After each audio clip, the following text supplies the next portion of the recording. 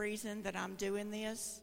But if y'all don't mind, I'd like to play a song on the piano. Is that okay?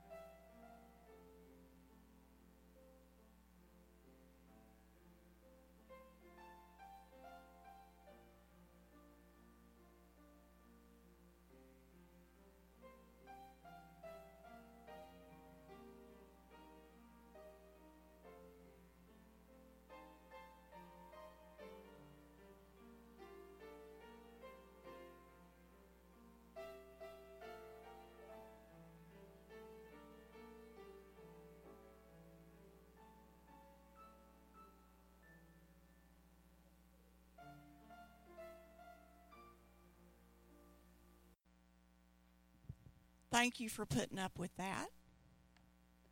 There is a reason I did it, and I'm shaking like a leaf. Now, you say, well, what's wrong with you? You play in church all the time. There's a difference in playing while everybody's singing and knowing everybody's listening to you, and you're the only one. I'm not a performer. I know you heard all my boo-boos, all my mistakes, and everything. I can play that perfectly at home. But if I know somebody's listening to me, well, I'm going to mess up. But the reason I wanted to play that song for you tonight is to show you what can be done when somebody is willing to put in some time and effort towards something, a goal. I didn't start out playing that song, and even now, to learn that song, it took me literally months of practice. Some of the passages are very difficult. It may not sound like it to you, but it is. And even though I've played the piano my whole life, some of those passages, I had to play it like 3 or 4 measures. I'd play it over and over 20 times until I could get it. And there's a reason I wanted to do that for you tonight, because we're going to be talking about personal devotions and what can be accomplished in your life. How many of you are tired here tonight? Do you know that God can give you rest in your body? That sometimes when you come to church and you're so tired and you don't really feel like being here, you can come, and as the word begins to wash over you, and as we begin to praise and worship God, there's a refreshing that takes place, not only in our spirit, but in our body. How many of you have experienced that? Many times. So tonight I'm going to be talking about, last week we talked about be filled with the Spirit. Yay! Everybody wants to be filled with the Spirit. But how does that happen? So tonight we're going to talk about personal devotions. And the first thing we're going to talk about is prayer. Now, I know a little bit about teaching piano.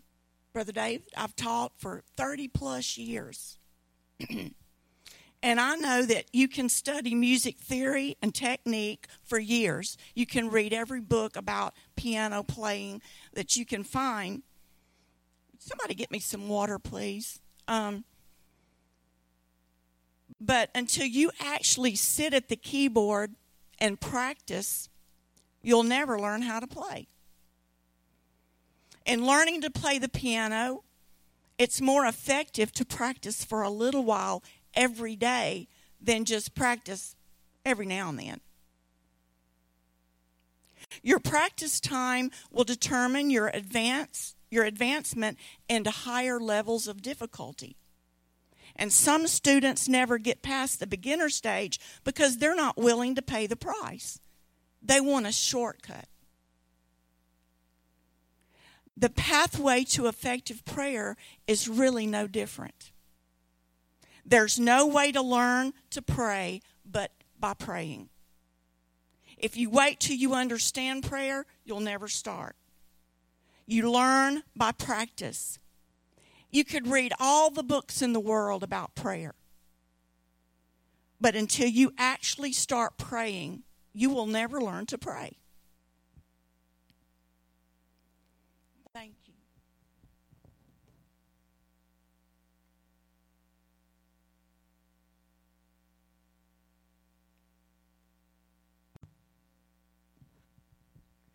Many times in Scripture, we're commanded to pray.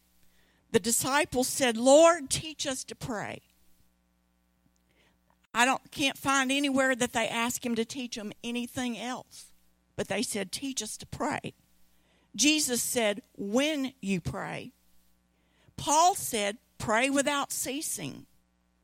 Now, that doesn't mean we're going to go through life somber and downcast, shut up somewhere, with a big fat Bible and just praying by ourselves all the time, never having any fun. No, God has given us all things to enjoy. That's a scripture. He wants us to enjoy life. Abundant life flows out of our life with Christ, our life in Christ.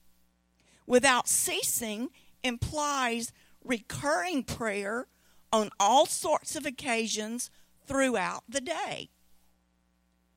Now, in playing the piano, if you practice enough, your fingers know what to do without you thinking about it. Is that true with the bass too? You learn some things and then you can be thinking about something else and your fingers just automatically know what to do. That's the way it is on the keyboard. It becomes like an automatic reflex. Like tonight, I was a nervous wreck playing for y'all. But my fingers just was doing it when I couldn't remember what to do. An automatic reflex. Prayer is similar in the fact that the more you pray, the more it becomes an automatic reflex to the daily challenges of life. Pray about everything. No, we try to fix it ourselves, don't we?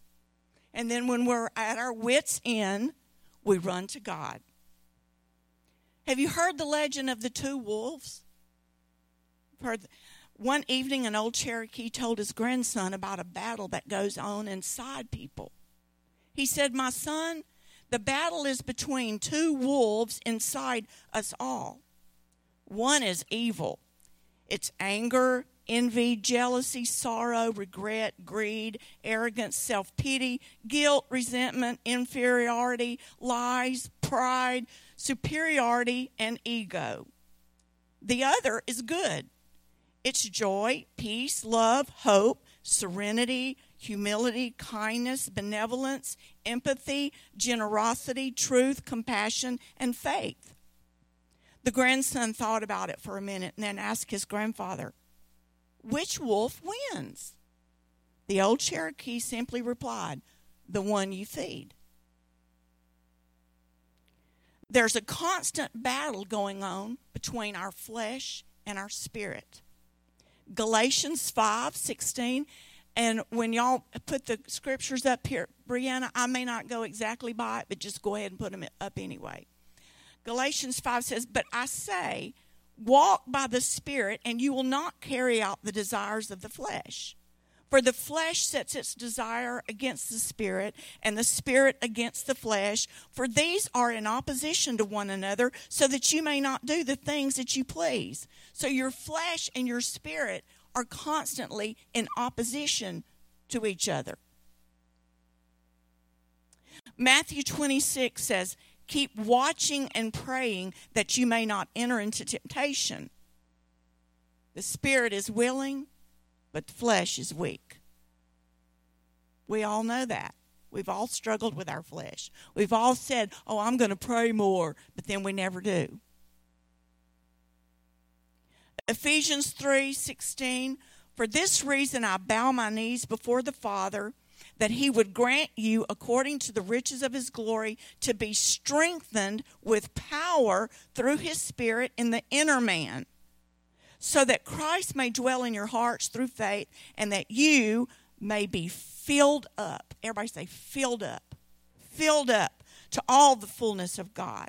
Now to him who is able to do far more abundantly beyond all that we ask or think, according to the power that works in us. Did you know that's in there? According to the power that works in us.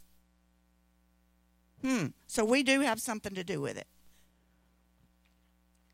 To have the inner man strengthened by the Spirit is to have our feelings, thoughts, and purposes placed more and more under his influence. Remember last week, DUI? When you're drunk on alcohol, you're under the influence of the alcohol. You do things you wouldn't normally do. And Paul is telling us, don't be drunk with wine. Be drunk with the Spirit. Be under the Spirit's influence. Prayer is our main source of power. And to be filled with the Spirit is to live a life of prayer. How many of you in this room have ever had a prayer answered? Wow, I think that's everybody. One thing is for sure, you will never experience answered prayer if you never pray.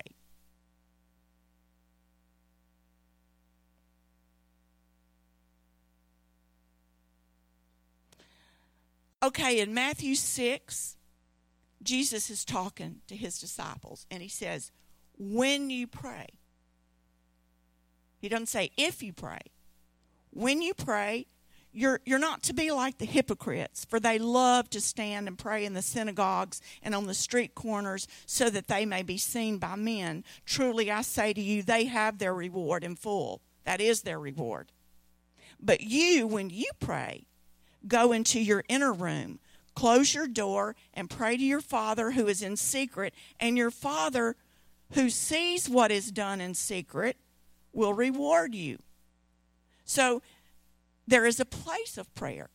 That doesn't mean that we can't stand in the church house and pray together because we're afraid somebody's going to be looking at us and we're going to be thinking, oh, they think I'm so spiritual because I'm praying. No, we do stand and pray in the house of God, but that shouldn't be the only time you pray.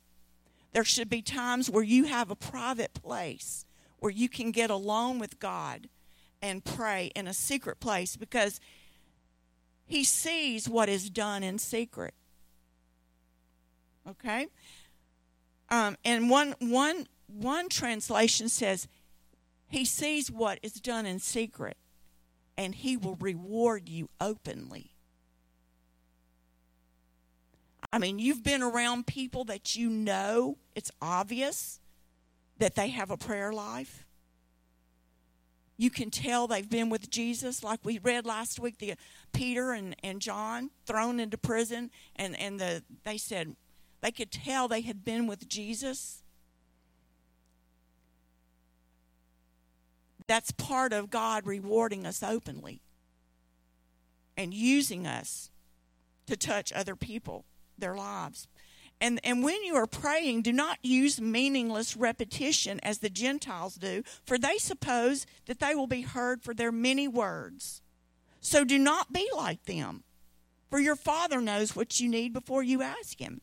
So meaningless repetition, if you go in your closet and for 30 minutes you just say, oh God, oh God, oh God, oh God, hallelujah. Oh God, hallelujah, Jesus, Jesus, Jesus. And your mind's a million miles away, but you're, woo, hallelujah, Jesus, Jesus. Oh, Father. Oh, I love you, Father. I mean, you're not meaning any of it. That is not prayer. Prayer is so simple that a child can pray. God hears the prayers of a child. So when you go into your prayer closet, this is what Jesus said. He said, pray this way. Our Father who is in heaven, hallowed be your name. So right away, you begin by worshiping God. thanking him for all the things he's done in your life. Sometimes I like to go down and remind the Lord of all the things he's done for me. And I look back over my life. It's like practicing the piano. I look back over my life and I see how far I've come in my walk with God. Have I been perfect? Absolutely not. I have made so many mistakes. I felt like Martin Luther. Was it Martin Luther that wrote the thesis? Yes. Okay. Thank you. He got mad at God. He said, I cannot be good enough to serve this God. And the more I try, the more I mess up. But that's what's so beautiful about God. I struggled with that too. Many people struggle with that because it's not about our righteousness. It's about his righteousness and what he's done for us. We can't take any of the credit. So you begin by praise and worship, thanking the Lord. I love to sing when I'm in my prayer closet. I've got songs there's one I like to sing that says, my soul loves you, Jesus. My soul loves you, Jesus. And almost instantly when I start singing that, the tears start flowing. Because I'm singing it from my heart to God. A lot of times I'll pray with some devotional type music that is songs that are like prayers, but they're songs. And I'll say, yes, Lord, and I'll repeat the words of the songs. You know, you get your mind on God. You think about God. You think about the things he's done for you. Your kingdom come, your will be done on earth as it is in heaven. Give us this day our daily bread. Prayer for needs should be daily. Okay? Daily, we need to pray. And forgive us our debts. We need to repent daily. Forgive us our debts as we forgive our debtors. And do not lead us into temptation, but deliver us from evil. If you're struggling with a temptation, anything that you want God to help you with in your life, tell him about it. Because the scripture says, cast all your cares on him, because he cares for you. He's your father. You can talk to him, and if there's things bothering you, I don't care what it is. If it's between your husband and your wife or somebody else, you can tell the Lord anything. He'll keep all your secrets. You can say, God, I don't know how to deal with this. Will you show me? And he will. But set an attainable goal. And then make it a priority and a daily practice until it becomes a habit. You know what a habit is? A habit is an acquired behavior pattern regularly followed until it has become almost involuntary, like an automatic reflex. So that's prayer. That's prayer. So to be filled with the Spirit, you know, there's some things we got to do. John, we got to have a prayer life. We got to talk to the Lord. We got to keep him involved. Keep those lines of communication open. And then we've got to read our Bible. Now, there's many countries around the world tonight that it's against the law to own a Bible. That you could be put to death if you're caught with any scriptures. But you know what? God's going to hold us accountable for the privileges that we have. We can own as many Bibles as we want. I don't know how many I have. I have so many different translations and study books and a PC study Bible on my computer. You know, I mean, we are privileged. The resources that we have are unlimited. We are without excuse. 1 Peter 2 says, as newborn babes, desire the pure milk of the word, that you may grow thereby. And my study Bible says, Christians require proper spiritual nourishment if they are to grow in spiritual maturity. You don't just come and say, well, yeah, I believe in God, and, you know, he did all the work. He covered all my sins on the cross. I've just got a free ride. That's wonderful. No, you're not going to grow as a Christian if you're not getting nourishment. This nourishment is to be sought with the same intense eagerness exhibited in a newborn infant who yearns to feed all the time. That's how we're supposed to be about the Word. Oh, I can't wait to read my Bible. Oh, and you know what? If you start having that habit, it becomes almost addictive. I'm just going to say I'm addicted to it. I'm addicted to reading my Bible, and I didn't always read my Bible. In fact, when I was young in my 20s, and after Shay was born, I can remember trying to hold her and the bottle with one hand and a romance novel with the other, reading all these romance novels. I was going to find out how to be the most romantic wife in the world. You're going to laugh. Matthew, go ahead and laugh. Matthew, I'm not going to say that. Okay. Go ahead and laugh at me, Matthew. But yes, I used to want my husband to be romantic. I still do, but, things change when you get old. But no, really, I would read those stupid. I look back at that now and think, how did I read that trash, that junk? I mean, they weren't filthy or anything. They were just stupid. You know from the first page what's going to happen, because the two people that are supposed to be in love are going to fight through the whole book, and then they're going to get together at the end. It's just stupid and a waste of time, and it didn't do me a bit of good on the romantic front. But I can remember when I went through some severe depression and fears, and, the Lord allows things to happen in our lives so that He can show Himself strong to us.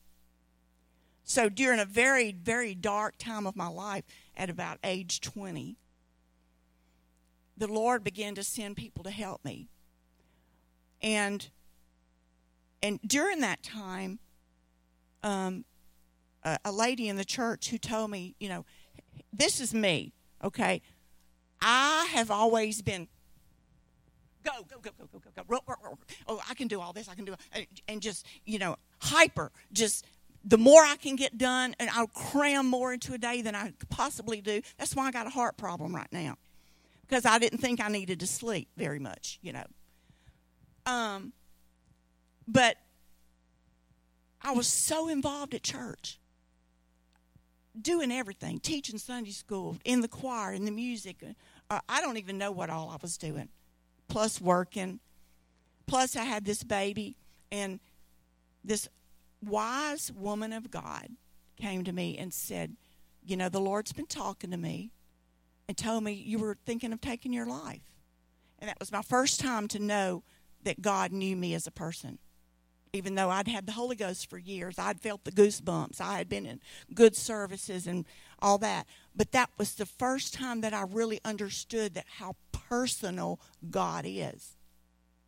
And she gave me the best advice. She said, you need to stop doing all this stuff you're doing and learn to be with God. And so she told me, she said, take 30 minutes a day and talk to the Lord. That began my journey of learning to pray. I've told you that before.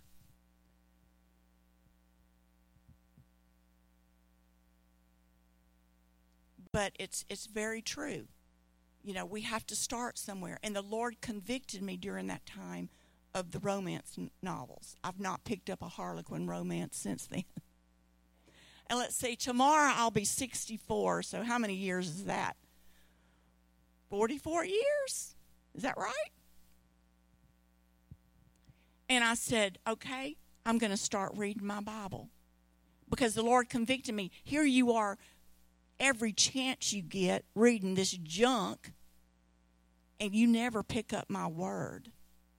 Now, the Lord convicted me of that, and when I just started having my own personal prayer time, which I wasn't used to. So that began my journey of reading the Word of God. And today, it is like an addiction for me. I cannot wait to get up at 5:30 or 6 in the morning and get my cup of coffee and get my Bible. It's my favorite part of the day. And I always find new stuff in the Scripture. And I've read the Bible through every year since 1981, so I don't know how many years that is. but I always find new stuff in there. The Word of God is amazing. And you're cheating yourself if you don't read it. Spiritual malnutrition develops when the inner man does not get the proper nourishment it needs to maintain spiritual health. Malnutrition opens the body up to all kinds of infection, sin, stunts your growth, and can lead to death. Malnutrition is serious stuff. The Word of God is called the bread of life for a reason. We are to partake of the bread daily. Now, how many of you in here will go all week and maybe eat one meal all week? Nobody? You don't forget to eat, but we forget the bread. We forget the bread of God. Think what we would look like if we ate as often as we read the Bible. So we've got some spiritual skeletons walking around here. That's seriously malnutrition because we don't digest the Word.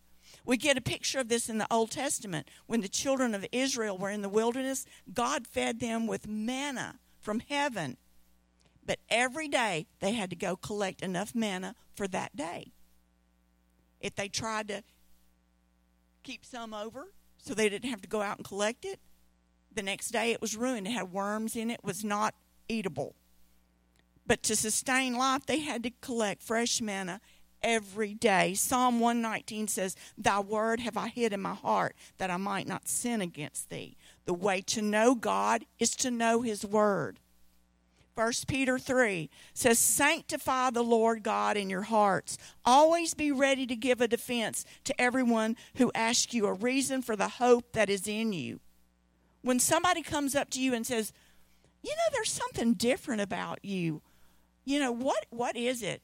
And you're like, I'm a Christian. What does that mean to be a Christian? I don't know. I go to church. No, it says right here, we need to be able to give a word to people that ask us. Do you know enough scriptures to lead somebody to Christ, to show them the gospel? Your testimony is a powerful tool, but it should be backed up with Scripture. We're living in a day when most people don't even have a basic knowledge of the Bible. The Word of God is powerful. That reminds me of Kristen's sister, Sheila. She told me, Sheila Winchester, it's not Winchester anymore, Turnbow. She told me when she met Rashay, my daughter, she had never met anybody that knew the Word of God like Rashay. And she would get so mad at Shay, and Shay would give her scriptures, Shay would just laugh it off. And she'd go home and look up every one of those scriptures and find out if it was true. And sure enough, it was.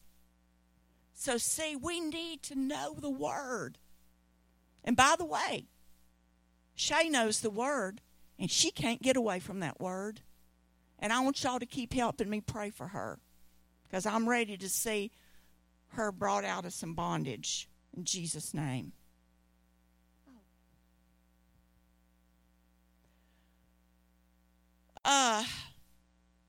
James 1:21 says, "Receive with meekness the engrafted word, which is able to save your souls." Engrafting means to set as permanent in the consciousness of habit patterns. How does something become a habit? You do it over and over and over again. Practice, practice, practice. The Word becomes a part of us when we daily read it, memorize it, meditate on it, pray it, and rightly divide the Word. That means investigate the meaning of the words. Pray the Word. I love to pray Psalm 19:14. "Let the words of my mouth and the meditations of my heart be acceptable in thy sight, O Lord, my strength and my Redeemer." If you learn a few little short verses like that and you start praying that in your prayer time, it'll do something to you. It's powerful. Get you a Bible translation that you can understand. It doesn't have to be King James.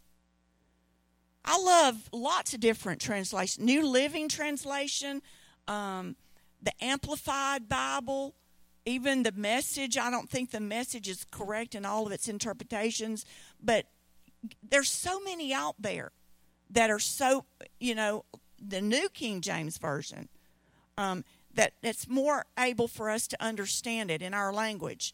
Keep you a journal. When you're reading the Scripture and something stands out to you, write it down. You could read the Bible, get you a bread chart. That's what I do. I go by a bread chart to make sure I read the whole Bible in a year. It doesn't take me all year. I'll finish it early every year, but still I know I've read the whole Bible this year. That doesn't mean I haven't studied other passages. I don't just read it, but I study certain passages. So there's things that you can do. And start writing things down. The Lord can speak to you through His Word. And then the last thing I'm going to talk about is fasting. Today, there are places you can go, and you will have medical personnel to watch over you and make sure you're okay. But you go there for the purpose of fasting to recover your health. Some people go, you can read about it online. Some people go and stay a week with just water, and by the time they leave, they're off all of their medications. Fasting is good for you physically, but that's not why we don't fast so we can lose weight or something like that, or even for our health. We do it for our spiritual health. Fasting is going without food, okay? Matthew 6, Jesus is speaking. He says, when you fast, don't make it obvious, as the hypocrites do, for they try to look miserable and disheveled so people will admire them for their fasting. I tell you the truth, that is the only reward they will ever get. But when you fast, comb your hair and wash your face. Then no one will notice that you are fasting except your Father, who knows what you do in private, and your Father who sees everything will reward you. Jesus said, when you fast, not if. But what's the purpose of fasting? The psalmist David said, I humbled my soul with fasting. 1 Peter says, humble yourselves under the mighty hand of God. Fasting, when done with the right motive, is an act of denying the flesh in order to strengthen the spirit. Now, nobody likes to fast. It's not easy. How many of you have ever been on an extended fast, like more than one day? Okay? Do you agree with me that after a day or two, do you know how good you feel? Your mind feels so clear. I can't even describe it. You might be, after the third day, you're not even really hungry, but your mind feels so clear and you feel so alert. But it's a way of bringing the flesh under subjection to the Spirit. It's a way of saying, you know what, God, I'm going to push the plate back because there's some things I want to see broken in my family. There's some strongholds I want to see come down. The Bible says that the anointing breaks every yoke. When we humble ourselves before the Lord, He lifts us up. The Bible gives us many examples of the benefits of fasting when coupled with prayer. It breaks strongholds, builds faith, makes it easier for us to hear the voice of God, brings the flesh under subjection to the Spirit, and it's a way we can minister to the Lord. Some people think that fasting is a way to bargain with God. Okay, God, I'm gonna go without food for you to do this. But no, fasting is not for us to bargain with God. According to Isaiah 58, fasting breaks the power of the enemy. This is a tool that this is one of our weapons that God has given us against the enemy. But a weapon's no use if we don't use it.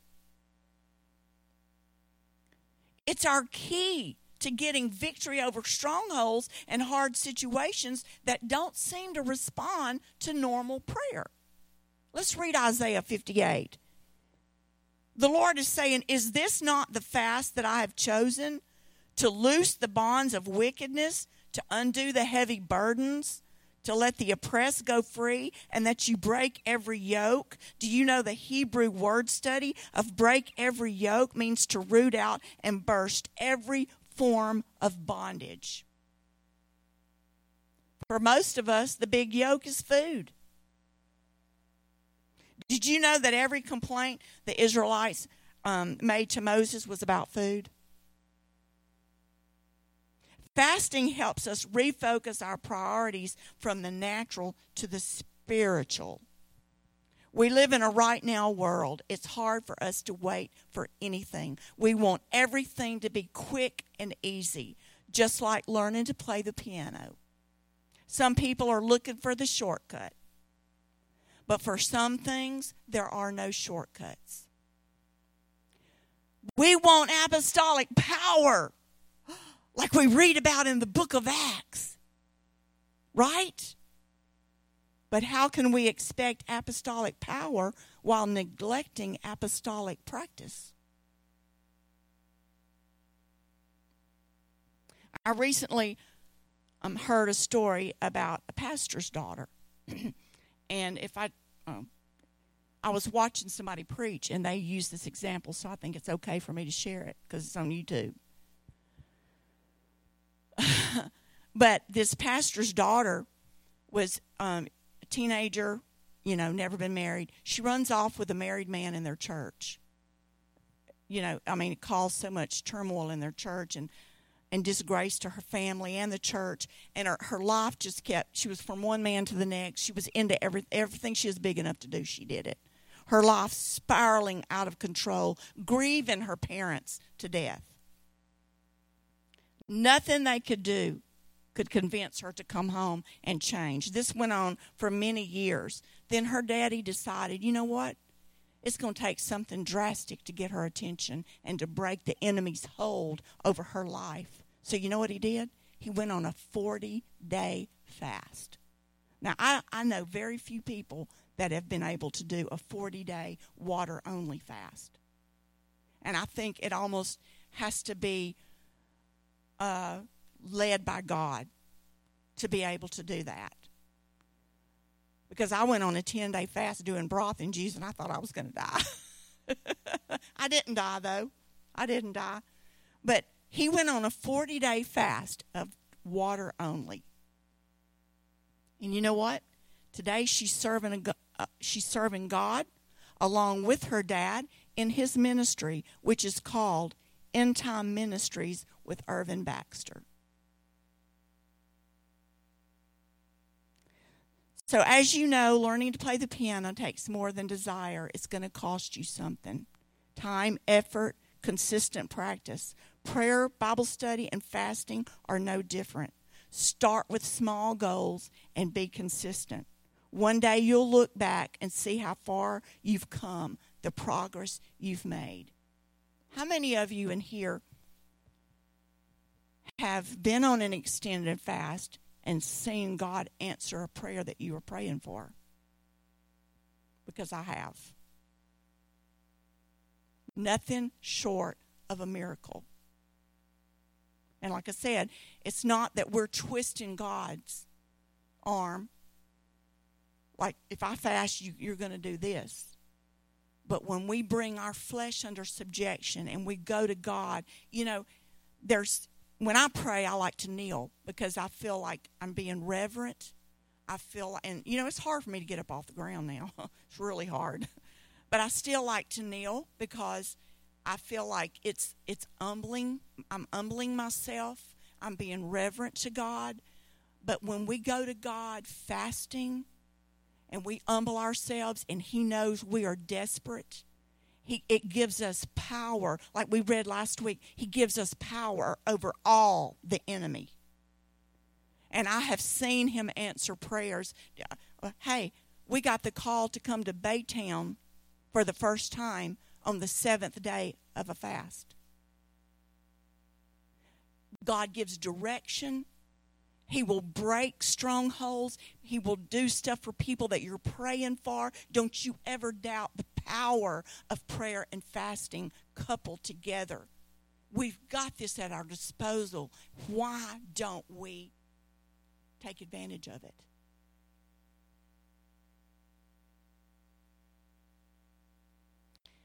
John 8:31, and I'm closing. Jesus said to the people who believed in him, "You are truly my disciples if you remain faithful to my teachings, and you will know the truth, and the truth will set you free." So, if I could persuade you, and I'm not setting myself up as the most spiritual person that prays the most and fasts the most, reads the Bible the most. I'm not. This is to me, I'm talking to myself as much as to anybody. But if I could persuade you, because I know what it's done in my life personally, if I could persuade you to do it, I would do anything to persuade you. If I could just persuade you to do this. It's going to make a difference in your life. It's going to make a difference in your family. It's going to make a difference in our church and in our community. And I believe that's what you all want, and that's what I want. And Lord, help us. Okay, let's stand together. I think my husband's at the hospital with Rosie and Blackie, so let's just go ahead and pray together and we'll be dismissed. Lord, we love you so much, and we are so grateful, God, for all the things that you've done for each one of us. We know, God, that we're a privileged and a blessed people, God, to be able to have the resources that we have, the freedoms that we have. And we don't know what the future holds, God. And we don't know, God, what's going to come in the years ahead, Lord, the persecution, whatever we may face. And I pray, God, that you would help us as your people, not to be at ease in Zion, God, but help us, Lord, to be diligent about serving you, God, about seeking your face, God, and about using these spiritual weapons that you've given us, Lord, to fight these wars in the spirit, God, in the spirit world, for the sake of ourselves, our children, our grandchildren, our families, our church, our community, our world. Lord, help us, because we know, God, that mighty things are accomplished when your people begin to pray and call on your name, because you are a God of compassion, and you are entreated of all those, Lord, that diligently seek you with all of their heart. And we thank you, God, for that tonight. And we ask you to help us in Jesus' name. Help us to be strong. Help us, God, to consecrate and dedicate ourselves once again anew unto you, God, so that you can fill us up with your Spirit. In Jesus' name. Amen. You can be dismissed. Thank you for coming on a rainy Wednesday night.